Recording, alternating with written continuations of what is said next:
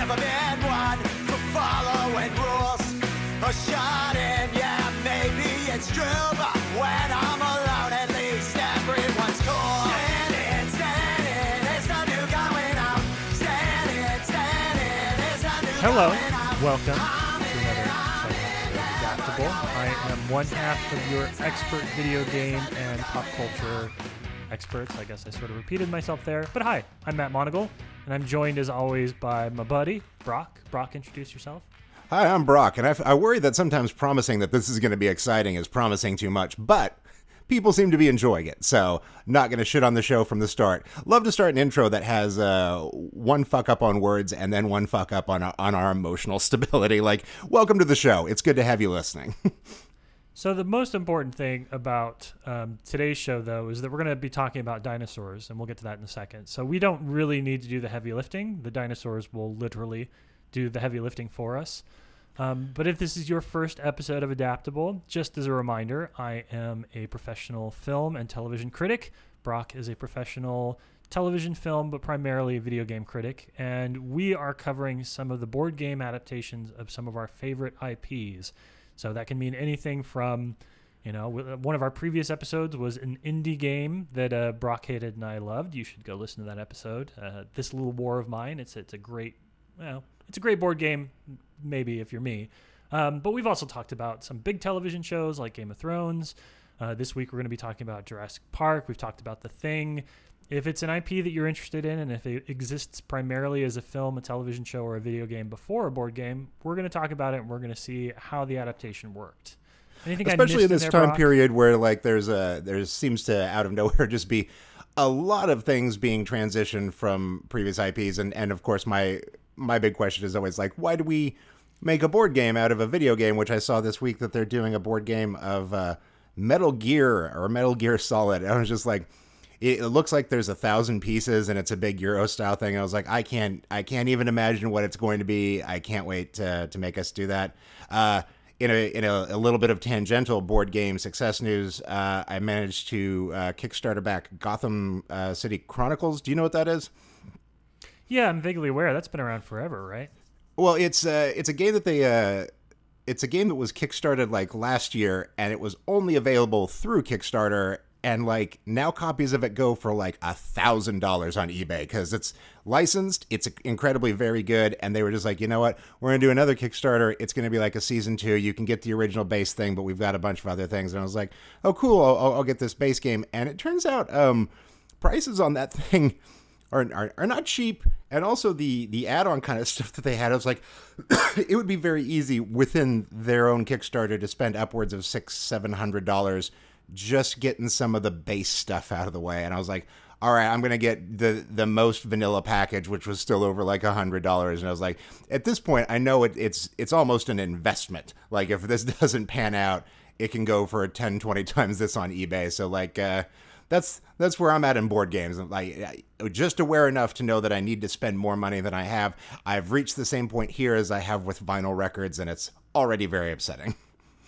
Yeah, the board game market right now is definitely, if you're one of those people that is obsessed with collectibles and getting alternate versions and limited editions, and you need the steel box and the slipcover for every DVD or Blu-ray in your collection, board games will be perfect for you because they will just bleed you dry financially until you have nothing left. And it is that same thing with vinyl records where you're like, well, if I don't get this record now and I want it later, it'll be 8 times the price. Whereas like with a lot of these Kickstarter games, there is if you've never dabbled in this world, there's a lot of things that are like, oh, it's like a whole like story add-on or like this whole set of things, and it will only ever be available through Kickstarter. And you're like, I don't know how often I'm going to play the game, but I do want the whole game. I want everything that's going to come with it. Because what if I like it? And then that's how I wind up buying a lot of storage boxes right now in my house for like, well, here's that game and all the add-ons, and like, I don't know when I'm going to have time, because right now almost all board game nights revolve around getting people together to take care of the homework we have for this show. So I've either got to get more into it or like cut myself off entirely. I love to have financial pop culture problems like this. It's a fun place to be. Did you know I have an addictive personality?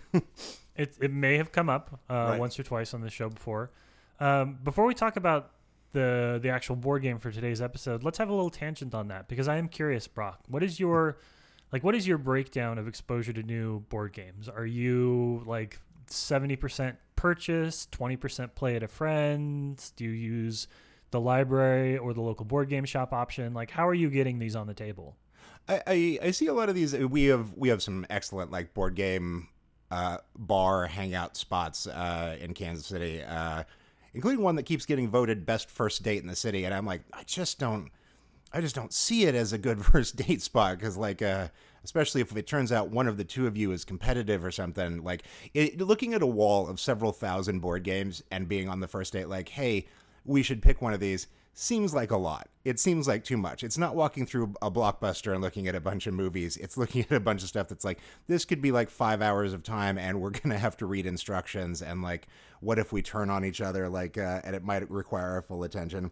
I don't know, that a lot of my exposure comes from that sort of place, but I'd say probably that 50-50 that, and the other 50 being like something pops up on Twitter or on like Kotaku or somebody's like coverage of games and is like, hey, check it out, this thing's coming, and I'm like, oh, god damn it. And especially now you and I have a DM where it's basically just, hey, did you see this one's coming? Like, cool, that's gonna be an episode. I should put my order in as well. Yeah, it's really great, because every time I get a notification in my DMs from you, I know it's going to be some $70 board game, like the Aliens game that you sent me, where I'm just like, I got to fucking buy this. At least with today's, it costs almost nothing.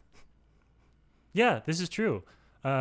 This is easily the cheapest game that we have covered thus far. This is a step up from covering Blackjack. Like, this is what'd you pay for this? I think I paid like $25, $30. Yeah, I paid $19.99, and I saw on Board Game Geek that there were actually a couple of Targets that were selling them on special for as low as $6. So you can get this at Target. This is a Target level like thing, so this isn't something that you got to go hunt down anywhere. No. So yeah, this is today we're going to talk about. Let's just dive into it. Today we're talking about a board game called Jurassic Park Danger. And there is definitely an exclamation point at the end of Danger. So I demand that every time we say the name, not only do we say the full name, but we also say Danger with a little bit of an emphasis at the end. Right. It's good to have that to differentiate from Jurassic Park regular. Yeah, which was the much less successful version of this board game. Jurassic Park regular. So yeah, it's a Target exclusive. It's a board game it's an officially licensed board game that is based on specifically the Jurassic Park film. And anybody that's listening to the show is probably basically in our same age group, so you're not really going to not know what Jurassic Park is, but we have a format, god damn it, and I'm going to stick to it. So let me tell you a little bit about Jurassic Park. Jurassic Park was originally a 1990 novel by a very popular, very famous science fiction writer, Michael Crichton. It was about a industrialist, billionaire, philanthropist, inventor named John Hammond, who built an island and managed to find a way to, using dino DNA, revitalize and clone long extinct dinosaurs and create his own theme park based on the fact that these dinosaurs were wandering around and people could go see them. So it was a very successful novel, and then it became, in 1993, a very successful film. Steven Spielberg adapted the book into probably one of his more successful summer blockbusters of the 1990s. It had kind of a surprisingly not super all-star cast at the time. It had a couple of people who were well-known among genre fans and a couple of up-and-comers, but Sam Neill, Jeff Goldblum, Laura Dern, Richard Attenborough, of course, and others. This was sort of the film that put a lot of them on the map and kind of the iconic thing that'll keep them on the festival circuit for as long as they may want. It is weird to consider that when Jurassic Park came out, none of those people were known. Like, that's like Attenborough, and that's about it. Like, and now every one of them, including like, the computer guys, are all like big famous people. Yeah, genre fans for sure knew who people like Jeff Goldblum or Sam Neill were because, there were things like The Fly, of course, which he'd already done, and Sam Neill had done a little bit of horror coming out of his early career stuff. But these were not household names. These were not, people with 1 million followers on Twitter. These were sort of actors that had been picked, and this movie sort of made them as well. Where was Samuel L. Jackson at in his career? Because I feel around this time he was playing a lot of like computer guys in things. this was the true romance era too. So he was just sort of alternating between gangsters and computer guys, I think was primarily where he was at in his career. But yeah, so the story of Jurassic Park, as you already know, is that basically John Hammond brings some actual paleontologists to Jurassic Park to vet the accuracy and sort of the commercial viability of the park. Dr. Grant and Ian Malcolm, played by Sam Neill, Jeff Goldblum, respectively. There's also Ellie Sadler, who's played by Laura Dern. The three of them kind of immediately turn against the island and say, this is a terrible idea. You have no control over the situation. Things are going to go bad. And almost immediately, things begin to go bad. Tyrannosaurus and Velociraptors start to hunt people. I will say this is a personal distinction. I think Jurassic Park, the novel, and Jurassic Park, the film, was my earliest introduction to the idea of adaptation because I remember reading the book. 1993, I would have been about 9 years old. And I remember reading the book and thinking, like, wait a second, these characters that died in the book are alive in the movie or vice versa. So there's not a lot of differences between the two. It's a pretty faithful adaptation, but it was definitely one of my first experiences realizing that a movie and a book could be entirely separate identities. And it was super successful, and they ended up making 5 films: Jurassic Park: The Lost World, Jurassic Park 3, what's the second one? Jurassic Park, I can't remember. The second one has a name. The third one is just Jurassic Park 3. There's The Lost World, and then there's The Lost World: Fallen Kingdom, which is the most recent. And based on the box office numbers of those last couple, there will continue to be Jurassic Park movies until the end. Hold up. Wasn't time. Lost World 2? Is the 5th one really Lost World: Fallen Kingdom, or isn't it just Fallen Kingdom? I think it's Jurassic Park: Fallen Kingdom. I can't remember. I used to know back in my news reporter days where I had to cross-reference every hyphen or semicolon to get the movie titles right. But Jurassic that's not Park: important Lost World: Fallen Kingdom feels like a lot of title. Like, that's too much title.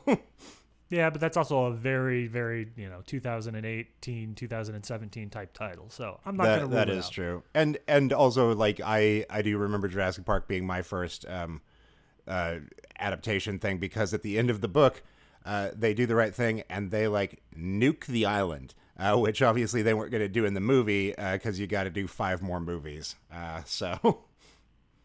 Yeah. But there you go. Yes, the title of Jurassic World is Jurassic World: Fallen Kingdom. So all right, there you go. So that is the franchise. You already knew all of that. Hopefully, listening to us describe it was entertaining in its own right. And as an officially licensed adaptation, the board game has a lot of good stuff going for it. So, Brock, how does Jurassic Park Danger work? Well, it's interesting because there's been a number of Jurassic Park board games over the years, and I had the original one in 1993, which is almost identical to this one, except for some change-ups. But there's always just going to be sort of a very basic version of how Jurassic Park works as a board game, which is that you have the island of Isla Nublar, and then you have some dinosaurs and some people, and they move space to space and try to deal with each other.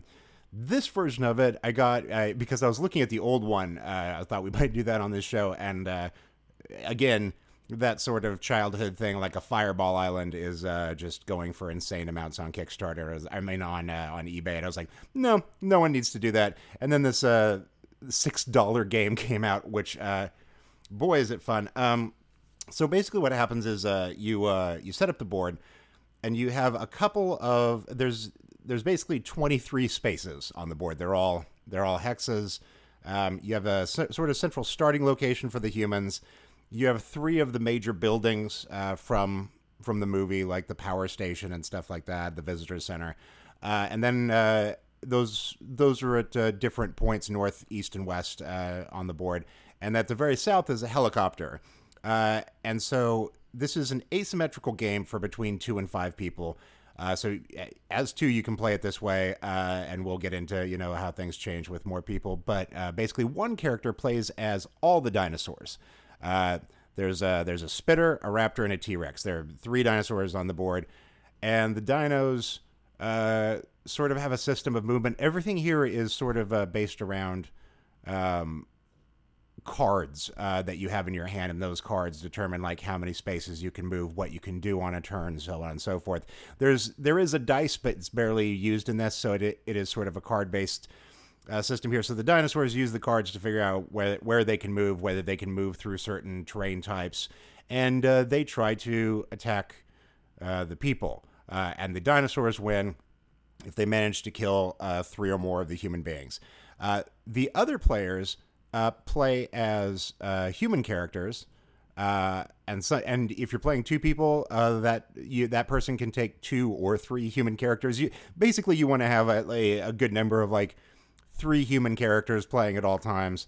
And what they have to do is they have to go to those aforementioned locations on the board with the specialty buildings and sort of turn on the systems there for all 3 of those. Bring the fences back up online and so on and so forth. And each time they do something like that, it actually changes how the game is being played. Like suddenly certain areas are off limits to the dinosaurs or so on. It complicates things kind of for everybody. But once all 3 of those are turned on, the human characters try to get 3 characters to the helicopter, and then they can take off. Now, here's the thing. Dinosaurs can attack you, and rather than taking off like health points or measuring some other system here, the humans also move with this sort of, you have 10 cards in your hand system, and you can discard things each round to be like, I can move this many spaces, or this is where I'm going to go. When you run out of cards, your character is dead, which is an interesting thing. So when dinosaurs attack humans, the dinosaur player takes 1 card out of that character's hand and puts it in their discard pile. So at some point, humans reach a place where like they're just out of options. Like you can't move or you run out of cards, and that's when that character dies, and that becomes basically a point towards the 3 points needed for the dinosaurs to win. But the interesting thing about this is that when a human character dies, that player then just draws a new human character. So, and it's based on the 10 most famous characters from the movie, and you just get a new card with a list of your things. You get 10 new cards. You're basically starting brand new life, brand new character. And the intriguing part about this is that each of the 10 characters, before they can get to the helicopter, has like a secondary objective that they need to accomplish. They need to visit like a certain location on the board, or they need to do a certain sort of action or help somebody in some way. And it is once they have done that and accomplished sort of their character goal, which they're very funny and very interesting and provide this really intriguing sort of twist on however you're going to have to play these characters. They can then escape and get on with living their lives with all the PTSD of having watched everyone they ever known and loved die on a dinosaur island. So that is, I think, the best breakdown I have here. I think it took me as long to describe how the game is played here as it took to read the instruction manual and know how to play. Like, it is a game that you are just into. Like, you put it down the board, you flip some things over. Anyway, the map, because these are sort of these hexes, it's something like 17, 18 hexes that every game you sort of shuffle them, place them face down, and then flip them over. So the island is always in many ways different, and there's sort of barriers like fences and things between, like, so you can't always move to the space right next to where you want to move. Anyway, it's fresh and interesting in such a way that, like, between the characters that you draw and the way that the island is shaped, there is a lot of replayability just from the setup, and it changes where you have to start from. But the idea that you can like lose characters or even sacrifice characters to be killed, and then just keep restarting as new people is such a fascinating way to keep everyone involved in the game the entire time. And it is made for a lot of interesting late game weirdo twists in how we've played. So is this a satisfactory summary of the mechanics of the game to you? Yeah, I think it is. And like you said, one of the things that struck me about the game kind of out of the gate is this modular board setup where you shuffle the tiles and put them out. I'm kind of a sucker for that. I've been a sucker for that from anything in complexity, from Twilight Imperium all the way down to some of the more simple stuff like Settlers of Catan. I like it when those boards, the way that you kind of play the board, shuffles every time, which allows you to have no consistent path. to victory. And in this case, I mean a literal path, like no specific route that your human characters can run or your dinosaur characters can run. You know, that's sort of the challenge of something like chess per se, is that like you kind of, the first couple of moves dictate how the entire game goes. But when you have a modular board, I think it does a good job of sort of solving for that. Will add, and the board itself too, is even within the modular setup. The outline of it is the island, and you put these mods within it, and even the island outline breaks down. So this whole game fits into a box much smaller than like how large of a board game it actually is, which is really interesting to me. Yeah, and it really, you don't need to have the box that it comes in is actually considerably bigger than it needs to be as well. I think you could probably slide all of this into carry-on in your luggage if you, like when I took this game, when we had some friends, we went to New Mexico for a weekend getaway, and I packed up the game and brought it with me, and that was the first time that I played it. This could fit in a large Ziploc bag. You're absolutely right. It absolutely could. One thing that I will add, though, to the rules are pretty simple. Once you understand the mechanics of it, I think you can plug and play pretty much with a lot of different difficulty levels and a lot of different audience ages.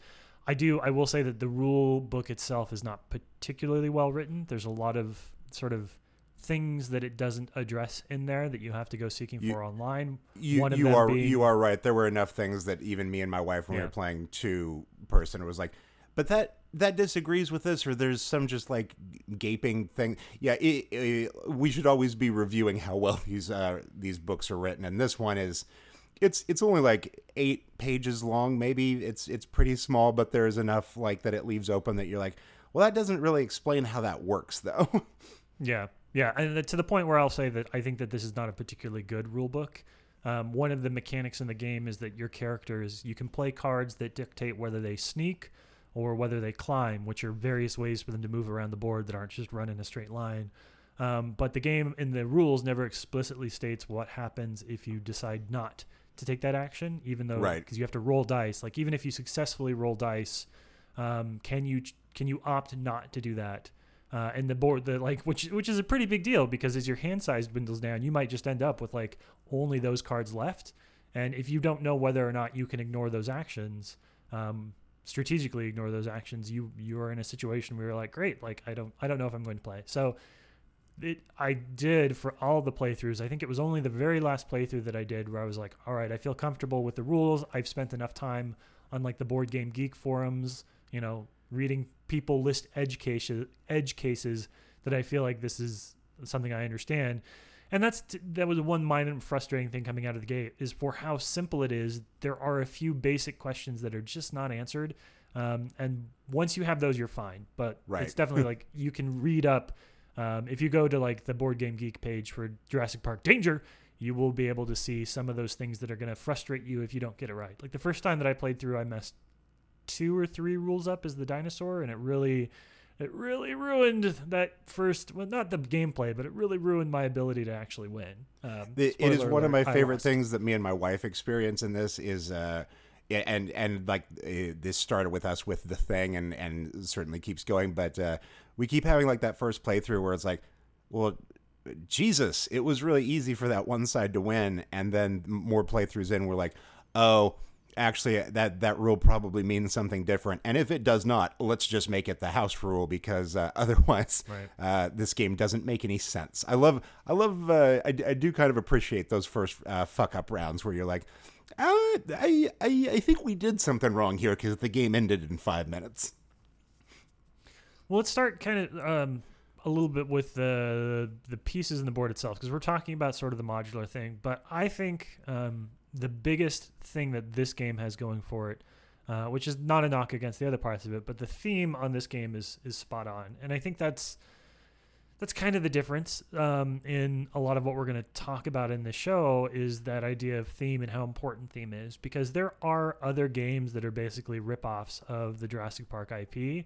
There's a game that has come out called Dino Genesis, which is basically just like Sim Park, but you're creating a dinosaur park and doing some other stuff. And I think the argument for fans of that is like, oh, it's a much more complex and interesting game. But like the theme on this, the design elements, the character cards and all of those sort of things, I think are really strong. And like when you sit down and you play this, like you feel like you're playing Jurassic Park. Right. Yeah, I have Dino Genesis too, and just like most of the Jurassic Park video games have been over the years, they just want to do like a sim theme park thing, and develop your DNA research and things like that, and that is very interesting. This is the movie, and this captures the movie and the characters very well, and I guess that's what I'm looking for from this game. Yeah, and you mentioned before that each character has its own unique win condition. As you were playing through them, is there any one, and it is exactly who you'd expect. Like if they have a name in the movie, all the way down to Dennis Nedry and Sam Jackson's character, they do get a card in the game. You can't play as them. Is there one character that sort of stood out to you? With the win conditions on Hammond and on Dennis Nedry were so interesting because for Hammond's, I think I've got this right. Basically, you actually start with your win condition accomplished, but if anyone else dies, then you lose your win condition and you can't really get it back. So that character, you kind of then are like, well, I should just sacrifice this character or send them off to do something because they can't get on the helicopter. And I believe Dennis Nedry's is the same way, where you also start with, you've got your sort of like win condition tile. You're ready to go to the helicopter as soon as you can. But if Dennis Nedry is ever in the same square with a dinosaur, he loses that. Like, this is like a coward's move, which I was like, these are so good for what the characters are and what weird little game tweaks and what. In addition to these win conditions that are separate, each of these characters also have sort of amongst their hand of 10 cards, which we'll get into the cards here again in a second, but like that controls your movement and your options for what to do. But each character also has one or two little cards that are like, the little girl who can hack a Linux system, a Unix system, like she knows how to hack things. And so you can play that card at some point to like help somebody else out of a tough spot or something like that. It was just like, these are all so good. Like, we were laughing while playing this first couple of rounds. It's like, oh, isn't that cool? And then it was still like fun and funny, like 6-7 rounds in. Cause it was like, by that time, like you sort of knew the win conditions and some of the special skills. And like, even as the dinosaur, I was like, okay, I know what I'm up against with you now, and like I'm gonna try and get into a space with Nedry as quickly as possible to ruin all your chances on this. Like, that's fun for me. So any particular ones good for you? Yeah, I think the ones that start with their win conditions, and opposed, like you said, some of the characters have to achieve their win condition, and some characters can only lose their win condition that they start with. Hammond is a good example of that because the dinosaurs win if they eliminate 3 humans. And if you have John Hammond and somebody dies, then you immediately lose 2 characters back to back. Hammond doesn't die, and what you can do is like send him off to some random corner of the board where he's going to get eaten, but along the way, like, he activates the visitor center or something, and you're like, okay, well, I used him for something first at least.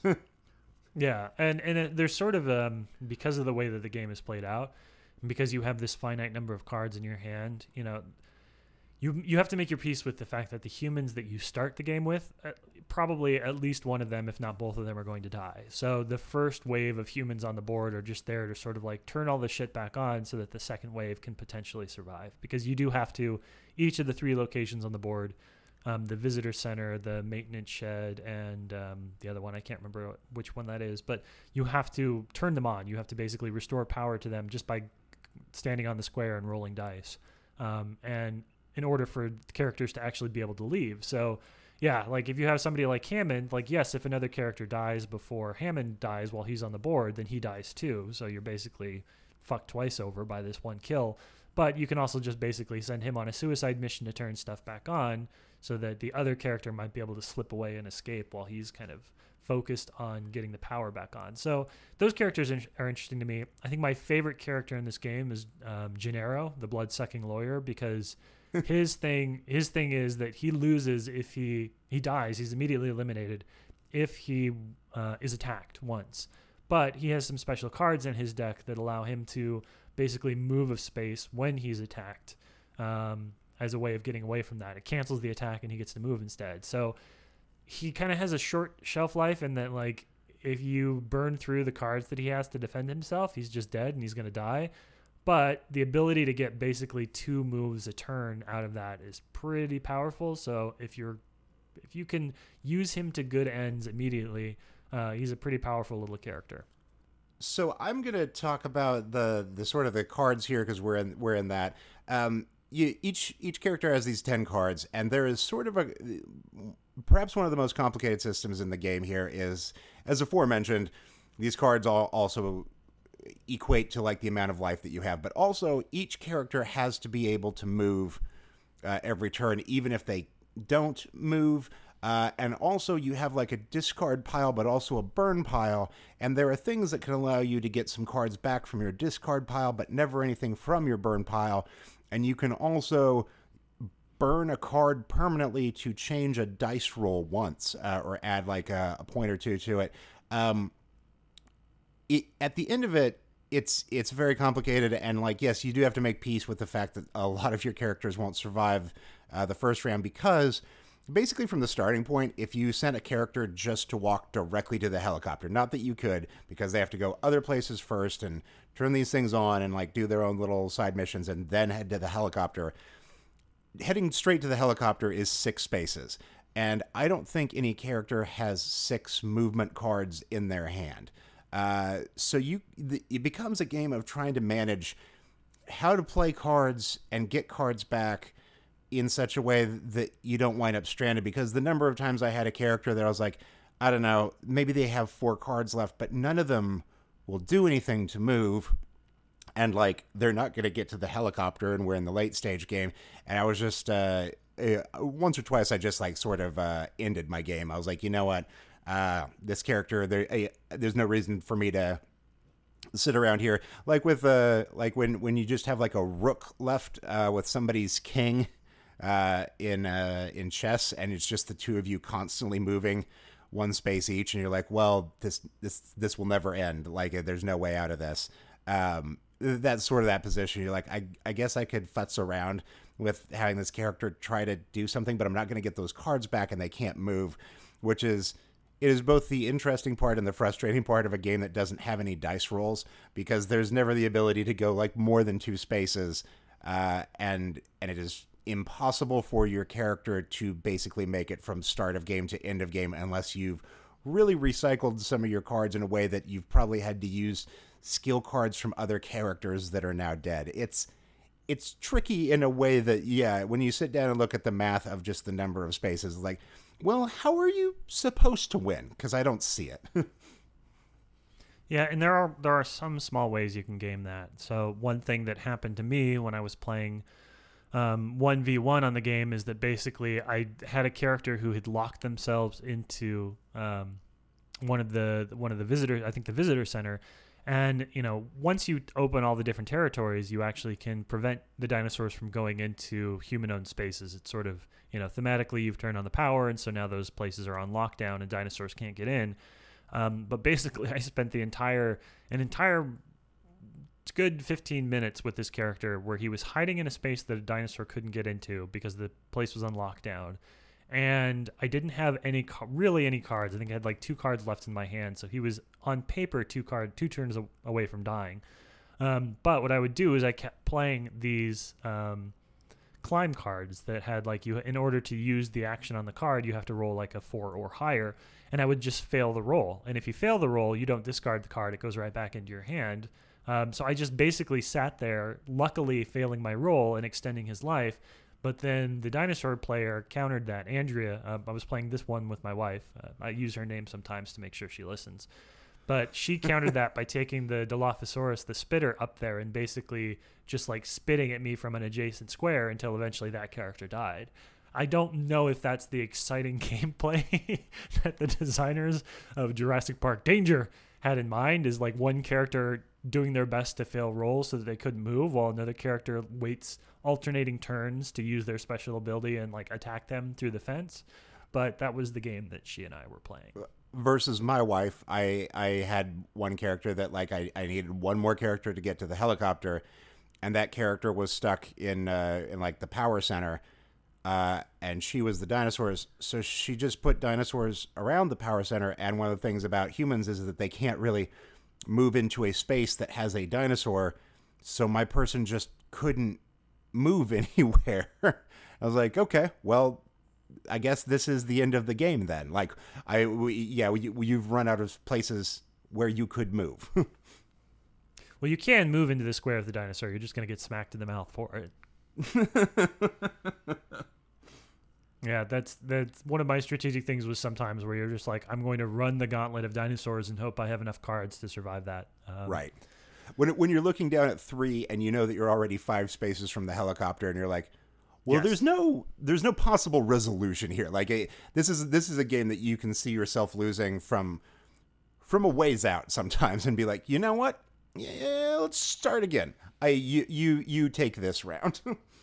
Yeah, I definitely there have some of the games I was playing with Andrea. It was clear that I was going to lose, but she was having such a good time beating me that I did not want to take that away from her. So, well, to that point, you're though, better husband than I. No, I just know where to pick up small wins. Losses, actually. Well, losses for me, wins for me too. How many different group sizes did you play this with? Because like you said, this is designed for 2 to 5, but like most games we play, there's really some group sizes are far better than others. I got to do all the levels this time around, so I feel pretty good about this episode because haven't pulled that off before. Oh, nice.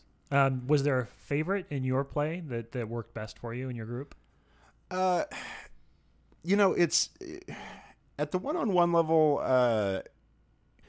At the one-on-one level with my wife playing 3 human characters and me playing 3 dinosaurs, it was very difficult to tell at first. I was like, I feel like that there are some huge balance issues with this game.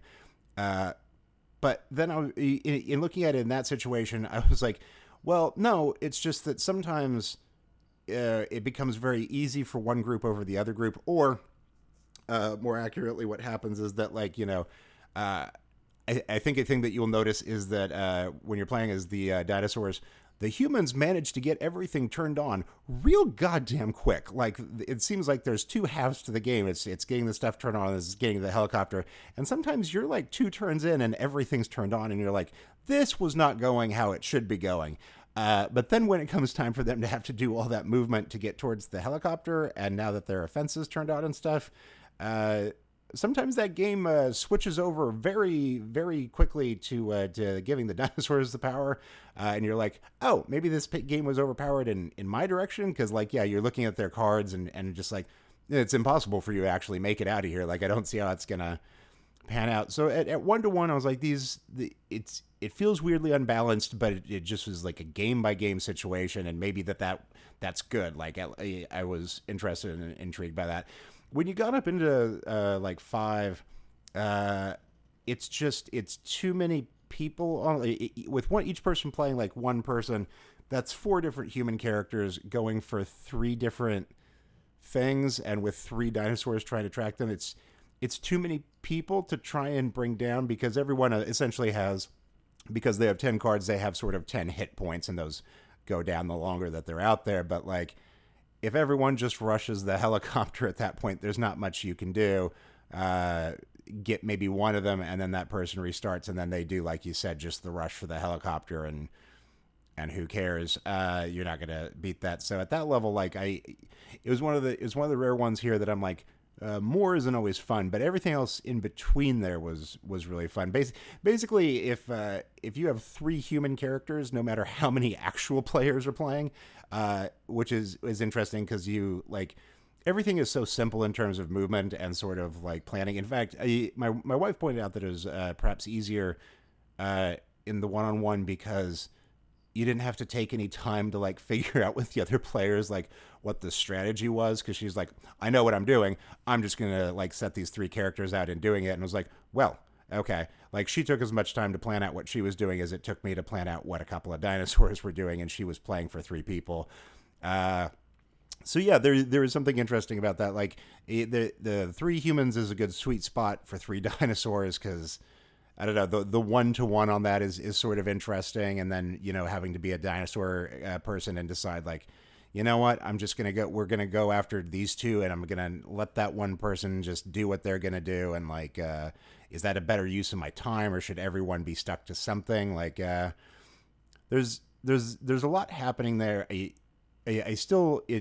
every game feels like you can tell pretty quickly who's going to win, and that feels odd because there's nothing about it that should change that. Like the way that the hexes and the board is randomized, the spaces that dinosaurs are supposed to start on are marked on certain spaces, and I had things where dinosaurs started on opposite ends of the board. I also had one where all the dinosaurs just started in the spaces directly around where the humans started. It was like, well, here we go. We're just going to open with a feeding frenzy and see where things shake out from there. I don't know. It is an odd game. It is, at each level, there's pros and minuses, but I think that as long as you stick to that sort of 3 humans versus 3 dinosaurs thing, you're going to have a good time. Yeah, and I think that's important. The game on paper tells you that if you play 1v1, it is 3 dinosaurs versus 2 humans. This does not work. Having done this a couple of times, it's extremely difficult. And if you like a challenge, I would go for it. Like if your idea is you want to see if you can get these 2 humans to survive and get out. I certainly didn't have it happen, but I came close on multiple occasions to getting 1 human off the board, which is 50% of the human's win condition. So I think that if you are playing this recreationally, if you're playing this to have fun, then you should probably house rule it now and say that even 1v1, it's 3 dinosaurs versus 3 humans. That balances it a bit better. I will say that having played it as a group of 4, I do think that it's fun, it's fine, but it also it weirdly, to what your wife was saying, it gets bogged down in decision making, and it's not the kind of decision making that you're really like, oh, these are the decisions we make now will inform the dinosaurs for generations to come. No, it's basically you're just like, do I move that to that square or that square? At a very basic level, Jurassic Park Danger is basically just a really thematic game of checkers, which isn't a bad thing at all. It's just you moving pieces around the board and trying to jump over your opposing characters or the enemy characters. But it doesn't require that much depth. It doesn't require it's not something like, even Pandemic, where if you decide to do one thing versus the other, there can be kind of an amplifier effect later in the game that could negatively impact your ability to finish or win. So it's not that kind of a game. It's basically just moving pieces on tiles, and it's fun, but it's less fun when everything has to be vetted by committee. So I think the optimal play here, at least in my experience, is 2 players, 1 dinosaur, 1 human, and you can either have 2 humans or as a challenge, or 3 humans as a good balanced, might win 50% of the time type game. Yeah, it seems like a good breakdown. Those numbers check out to me. Yep, the math is solid here. So what was I have sort of my best loss win condition or like my best lost in mind, which I'll talk about in a sec. But what were some of the best table moments for you? Like when were those moments where you were like, oh shit, this is like really fun or super thematic, or this really feels like Jurassic Park? A number of the little character cards and sort of like sort of bonus actions that some of the characters have, like Ian Malcolm has one where, like in the movie, he can just light up a flare and make how in the movie he lights up the flare and then the T-Rex chases him. He can do that in the game. He can light up a flare and make any dinosaur from anywhere on the board move into his square to attack him, which is a great way to, like, if you have a character running for the helicopter who is about to run Dinosaur Alley, and just you make the T-Rex slide across the board, and you're like, nope, I'm actually getting in home there. There was a lot of, as much as I talk about that sometimes, like, it feels like you can see that somebody's clearly ahead, and then there's a lot of second half of the game switch stuff. There were a lot of, like, it boiled down to a lot of one character is 1 or 2 spaces away from the helicopter with, like, 2 cards in their hand, and it was like, either, like, this is obviously they're going to die, or they're going to have one of the cards in their hand that does one of these wacky things, like lets them move 2 spaces through a dinosaur or something, and, like, to have that card played was always just such like a big shouty moment of like, oh my God, we did it. Like it did have that feeling of the movie itself, where it's like, we actually shouldn't have been able to do what we just did there. Now, I might have got one of us is wrong, by the way, because I thought flares were only that you could move a dinosaur from an adjacent space into your space. Are they do they actually work at a distance as well? I might be wrong about the distance amount on it, but I know that I might not be wrong. I feel like we moved something a significant distance to make that work. Maybe at that point a significant distance was one space. It mattered in winning the game for that one. So. Gotcha. Interesting. Okay, I'll have to check. It was also one of those cards. I was like, why would I want to be attacked by a dinosaur? And I was like, because team human. If you're Dr. Alan Grant, you have to be attacked by a dinosaur in order to win. You have to use your flare to draw T-Rex into your space to take a chomp out of you. That's literally how he gets his win condition, which is sort of nice. Yeah. I think the best moment that happened to me was actually on the last playthrough, and in keeping with the theme of how I play these games. It's a terribly tragic moment for me. It is just like a terrible, terrible moment for my humans, but it was a fun moment overall. So as I mentioned beforehand, it was actually the character of Timmy was locked in the visitor center with a Dilophosaurus trying to spit at him through the gate. But he was just trying to buy time for John Hammond to escape. And it wasn't that I was going to win, because I'd already lost 2 humans at this point in the game. So as soon as Andrea killed Timmy, that I was going to lose. But it was, for me, it was the moral and emotional victory of being able to have one character survive. If I can get one character off the board, at least I wasn't shut out. And what happened there is that as Hammond was running, your hand starts getting depleted and dinosaurs are chasing him, and I'm doing the math, and I'm like, oh, all right, I think he's still got enough. He's got plenty of cards. He's only 2 spaces away from the helicopter. So provided that Timmy doesn't suddenly, really mess up, or I successfully get a roll, like Hammond will be able to escape. And what happened in that game for me, the way that the game ended, was I got 1 space away from the helicopter pad. So all I had to do was play a run card for me to be able to be there. And then Andrea chomped him with a dinosaur. I was like, all right, hold up my cards. Like, go ahead and draw a card. And she took the last run card that I had in my deck. She didn't know this at the time, but I had to discard the only run card that I had. So what happened at the end of the game for me was basically John Hammond couldn't run the 1 more space he needed, so he had to sneak instead. And sneak is a mechanic in the game that basically says, I'm not going to move until my next turn. So he snuck, which means he didn't get to move until his next turn. And that was the turn that Timmy died, which automatically meant that John Hammond died, which means that although the dinosaurs needed to kill 3 characters, they actually managed to kill 4. So not only did I not get 1 point, they got 1 more point. Andrea got 1 more point than she needed. It's about as devastating a loss as you can have happen to one of those games. That is the most Monagle story I've ever heard. This is the way that I play board games, apparently. Like, not only do I not win, I find new and interesting ways to lose. The dinosaurs won by more points than there were points to give. Oh, my God. Correct. Well, so much for your moral win. Just wipe the board. That's all I was looking for. I just had one character, just John. And, John fucking Hammond of all characters. He's the guy that's going to get out. Everybody else is going to die, but John Hammond's going to survive. I'm like, whatever, fine. But nope. He ended up stuck 1 space away, having to sneak instead of running. And then on the next turn, before I got to actually make his move, the dinosaurs went chomp chomp. Timmy died. Hammond died. Game was over.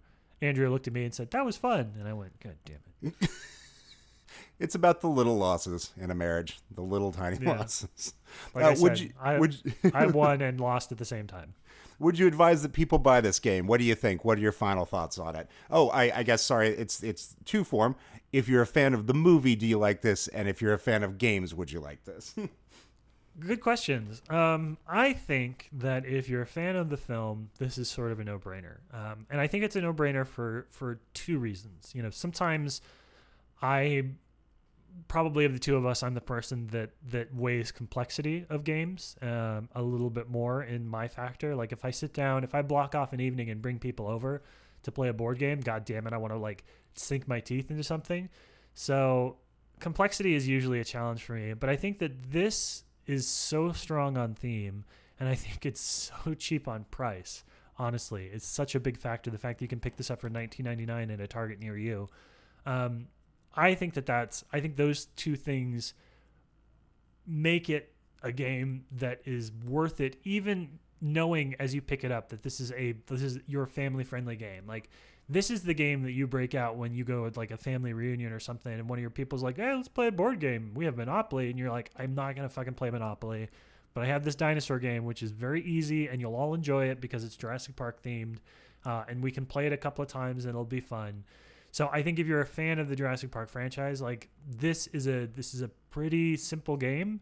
And it seems to be the developer, Ravensburger, they have another one coming out that's, I believe, also a Target exclusive. That's a Jaws game where one person plays the shark and a couple of different people play people in the boat. They seem to be sort of cornering the market of games that are not very heavy, but are really thematically strong and fun for what they are. And so not only do I recommend this, I think you should probably just sort of keep an eye on all the Ravensburger licensed games that are going to come out in Target over the next couple of years, because I think they're on to like knowing that the Boggles and the Saris of the world are not what people are looking for anymore, and there's sort of a mid gear there that they can latch onto and really call their own. Who would have guessed that the Ravensburger puzzle people would be the ones to make board games where you have to put a bunch of pieces together to play them? Correct. They still found a way to make a puzzle. What do you think, Brock? Jurassic Park fans, are they into this?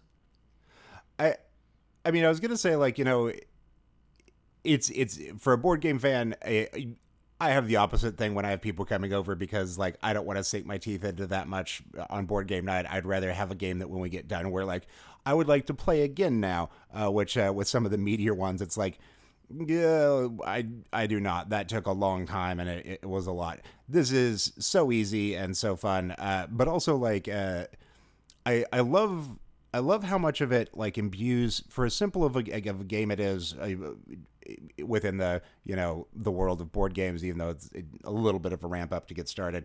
The fact that the characters are imbued into how you have to play, between their special cards and their win conditions and stuff. I was going to say, like, this might be a thing that I would have a slight hesitation on for people that weren't fans of Jurassic Park, because a lot of this wouldn't make any sense. And then I was like, who the fuck hasn't seen Jurassic Park? So why would I need to even mention that? For a game that costs about as much as it costs to rent Jurassic Park the movie on Amazon right now, like, yes, this is an absolute recommend. Like, this is something that, like, I'm excited to pull out, and I'm sure we'll get a lot of play in the future. And while you're talking, how about for board game fans? Are they going to be into this one?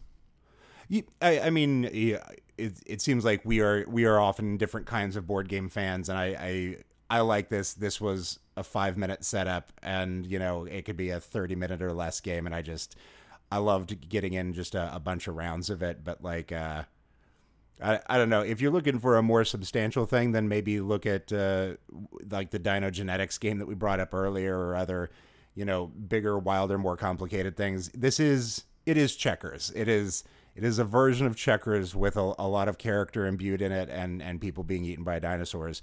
I don't know what else I could want. It's totally up my alley. Yeah, and I'm actually going to agree with you there. Maybe a little surprisingly, is that I do think that this is a good game for board game fans, because, you know, I think that one thing that we want to keep in mind sometimes is, you know, we want to be able to play board games with people that aren't necessarily board game players. Like, I had a conversation at work the other day with one of my coworkers. I've only been there for a few months, so they're still starting to get to know me a little bit. But, you know, they were like, oh, what are you doing this weekend? I was like, oh, I'm having a board game night. And they kind of looked at me and they were like, so, like, people are coming over and playing Monopoly? And I was like, oh, no, there's a whole world of complexity with board games. I was like, and let me describe, just because sometimes I like to start with too much information. I was like, let me tell you a little bit about this war of mine, a game I played this weekend. My characters died because they were depressed because they couldn't eat anymore. And they were like, that sounds like fun, ? I was like, it's awesome. So I think it's important. You must be so fun in an icebreaker situation at a new office. Oh, yeah. Your two truths and a lie must just be out of control. Basically, when they find out I'm from Alaska, they just want to ask about that. So I don't ever have to worry about, like, I've got the built-in icebreaker is just baked into who I am and where I'm from.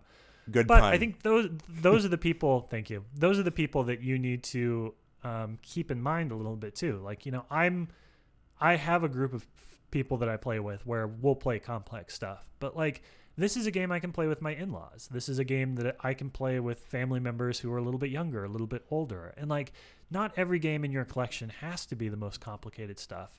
You want to be able to have fun things, and you want to be able to have fun things that you can get replay value out of, right? Like, it does nobody any good if you have some stuff that you have on your shelf just because it's easy or just because it's accessible, but you hate playing it, because people are going to gravitate towards that if you're in a mixed group. So like, you need to have those games that are light enough for anybody to pick up, but you still enjoy playing, I think are just as important as like your favorite games on your shelf.